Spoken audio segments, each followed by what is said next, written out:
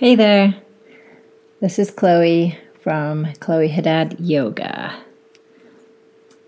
I am here to give you another little quote and to remind you that it's okay to take that break. It's okay to take that pause.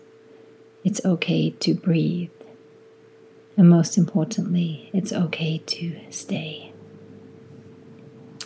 The quote today is by Yu-Lai Kay, and it's called Rest. It takes enormous strength to carry our burdens, but we cannot underestimate the strength it takes to admit when they have become too heavy. Surrender is not weakness. It's knowing when enough is enough. It's feeling and honoring what you have and have not been called to bear. Show yourself the same grace that in a fraction of a heartbeat you would extend to someone else.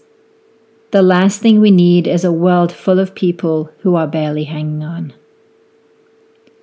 Find some shelter and stay for as long as your soul requires it.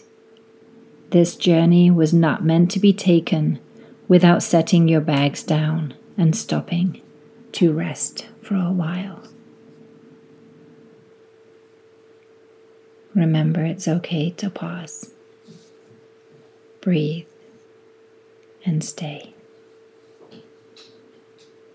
The light that shines in me also honors and recognizes that beautiful light that shines within you. I hope you have a wonderful rest of your day.